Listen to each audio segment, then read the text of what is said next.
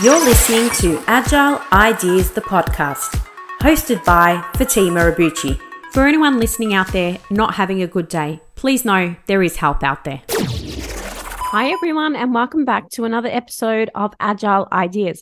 I'm Fatima, CEO at Agile Management Office, Mental Health Ambassador, and your host. This podcast is made possible thanks to Agile Management Office. We help businesses in three key ways: improving organizational culture and delivery, supporting transformation and change, and streamlining governance and processes. We use 20 years of proven practice and the AMO Way model. In today's episode, I will be talking to you about why your people are change fatigued. And I know you're probably thinking that the reasons for it are pretty obvious. And yes, that may be part of it, but it's actually not what you think. People are getting tired and there is no way around it. They're getting tired of change. Even the most adaptable teams have a limit on how much they can be expected to naturally adjust their work cycles. So in this episode, I'm going to be talking to you about three key reasons why they are change fatigued and some thoughts about what you can do about it. So let's get stuck into it. It's obvious that the world has gone through a number of crazy things at the moment and over the last few years as well. The world around us will continuously evolve and continuously have challenges, and we just have to work out how we manage to live with those challenges and how we deal with them. We know that our teams are dealing with quite a substantial amount of change, especially with remote working over the last few years and obviously the COVID crisis, just to name a few. There are many things that are happening around us. And so despite the most adaptable teams, there is always a limit on how much they can be expected to adjust their work cycles. I've seen it firsthand with the number of teams who were working really effectively together, and then throwing a spanner in the works with the whole remote working thing really tested their limits. So we have to think about the fact that not only are we trying to deal with change in our teams in amongst the world's unprecedented events recently, but it's also very easy to default to these factors and blame them for the inconsistencies in performance and results. While these events have a role to play in the fatigue, it's not the core issue that teams are facing. And I know you're probably thinking that's not true. They are definitely fatigued by all of these crazy and sad events that are happening in the world recently. But the real cause, the real underlying cause, and the reason I can share this is through a number of conversations that we have with clients as part of our discovery interviews. Every time we kick off an engagement to help them identify and implement change is interviewing your staff and speaking to people firsthand. The amount of information that we get from these discovery interviews is quite substantial. And of course, we treat everything that everybody says individually as confidential, but it does not stop us from outlining and identifying key themes that we can roll up overall. So the real cause of exhaustion, well, it's the design and underutilization of your operating model and how it's responding or not responding to the environmental changes around you. Your people shouldn't and can't be expected to adjust on their own alone. So I'm going to share with you how this fatigue is impacting your team and some of the ways to adjust your organization's processes and procedures to be more resilient to the change. So number one reason is that the high turnover is actually creating exhaustion. The current global climate has caused high turnover and a rise in people movements.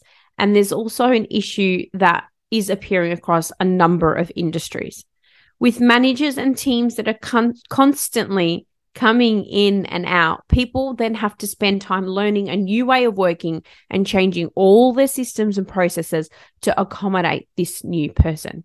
The approach focuses on the who and not the what.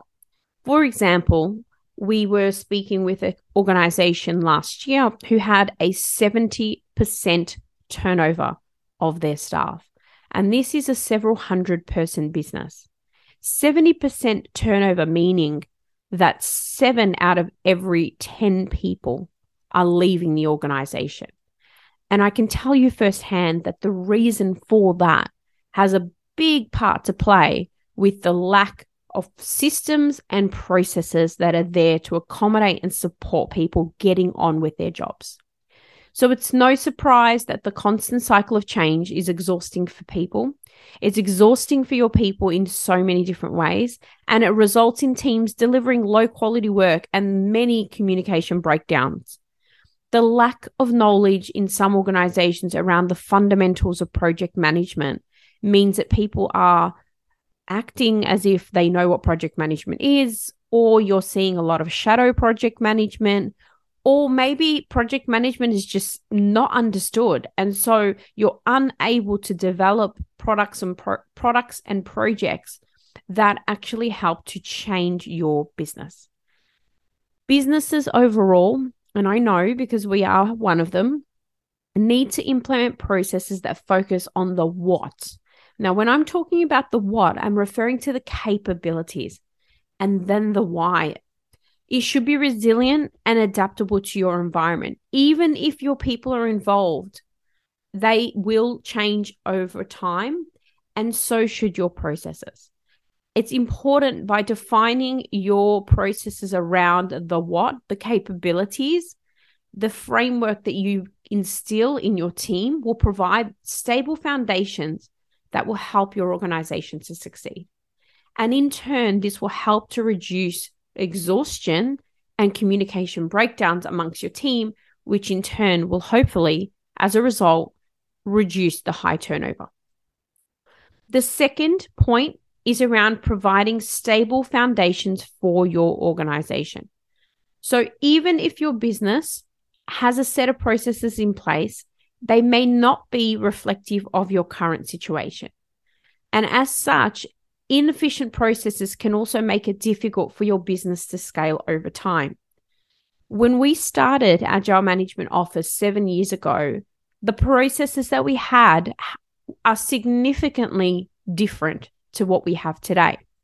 Because when we define processes, we need to establish them, make sure there's a level of awareness, make sure they're repeatable and well managed. And then over time, we need to continuously evolve those processes and therefore our foundations for our organizations as we scale. Most organizations have business models that guide their performance goals and develop paths and plans on how to stay profitable. But within that, you need an effective operating model. Operating models help your business build towards those future goals and performance targets. It should encompass everything that you do in the day-to-day, including processes, strategy, and even how your people are managed. That being the foundation for how everything within your organization works. And ultimately, the success of your operating model is heavily dependent on what we talked about a moment ago around the capability to absorb and mitigate the impacts of external factors that can actually affect performance and manage the response needed to the changing environment around them. And this includes things like movement in people. A solid operating model that is dependent on the capabilities rather than the individuals which processes are determined around means that as changes happen in your business is going to be faster to adapt. For example, in recent times, we have seen a number of resources in the project management office space build processes around them because we know that many project management offices can be very ego-driven. I know I've been there before, and I say this a lot, but it is true. And we build processes around what we want and the way we work and our preferences. But the truth is, this makes it really difficult for an organization who over time needs to change because that person decides to take another opportunity elsewhere. I think that one of the tools that's been very effective in helping organizations transition and take that enterprise lens is the agile-based methodologies, because people using some of those concepts are helping them to continuously improve in the world today that is enabling them to adapt and also reflect in a way that is iterative and constant. So remembering your business should be referring to your operating model on an ongoing basis to align on priorities. And if your operating model is agile, then your team should generally be able to adapt and reflect on their own performance and their team's performance and self-adjust. Ultimately, over time, this should increase efficiency and eliminate any deficiencies that you might have in your day-to-day operations and your project delivery. And point number 3, carrying on from the concepts of agile, it's about continuous improvement, not continuous overhaul. It's very, very easy to avoid setting frameworks with the mindset that the next unexpected factor is going to make your strategy irrelevant. But changing business climates are inevitable, and we are seeing that time and time again. And that is why it's important to focus on continuous improvement, not continuous overhaul. It's more important to set the key elements and relationships and allow them to adjust over time. And therefore, no need to scramble every time you have a change in leadership or a change at the helm. We need to adjust and adapt, but we need to do it in a continuous way. It's about continuous improvement, not continuous overhaul. The foundation and key elements are what will help future-proof your business model, not just the performance. While agile teams adjust well to changes, there are always improvements to the model and processes that can be made over time to optimize for your team. One of the things that we like to do with organizations that I recommend you do in your own is conducting an annual scan of your environment and regularly monitor and evaluate external factors that may be impacting your organization. A lot of larger organizations do this, but the smaller the organization, the less time we have to do this. And it is really important step. So this activity alone will help us to identify what external changes are needed to support the current environment and also what the foreseeable business environment looks like and looks to be happening in it. So there you have it. There are 3 of my thoughts on why people are change fatigued. While employee turnover and other global events are causing additional strain on our organizations, the external environment will constantly be changing around us. And there will be consistent factors that put pressure on your team's way of working. As leaders, we are not the only ones that are impacted by these events, but it's also your teams as well. So embracing operating models that are robust and agile in terms of agility, can help shield your day-to-day operations from changing environment around them. And as I mentioned, while they need to actually be continuously adjusted and future-proofed, they can help your teams embrace the change too, especially if they are part of the process of defining it. As a result, you should see less fatigued people and better results for your organization. Don't be a statistic and don't be one of those organizations that I mentioned that have a 70% turnover. It is significant and it is not a good look. And there will be a point where negative reputation about your organization will continuously outweigh the people that are available to want to work for you. So focus on these 3 key factors, and hopefully this will help your organization into the future. Thank you so much for listening to this podcast. Please share this with someone or rate it if you enjoyed it.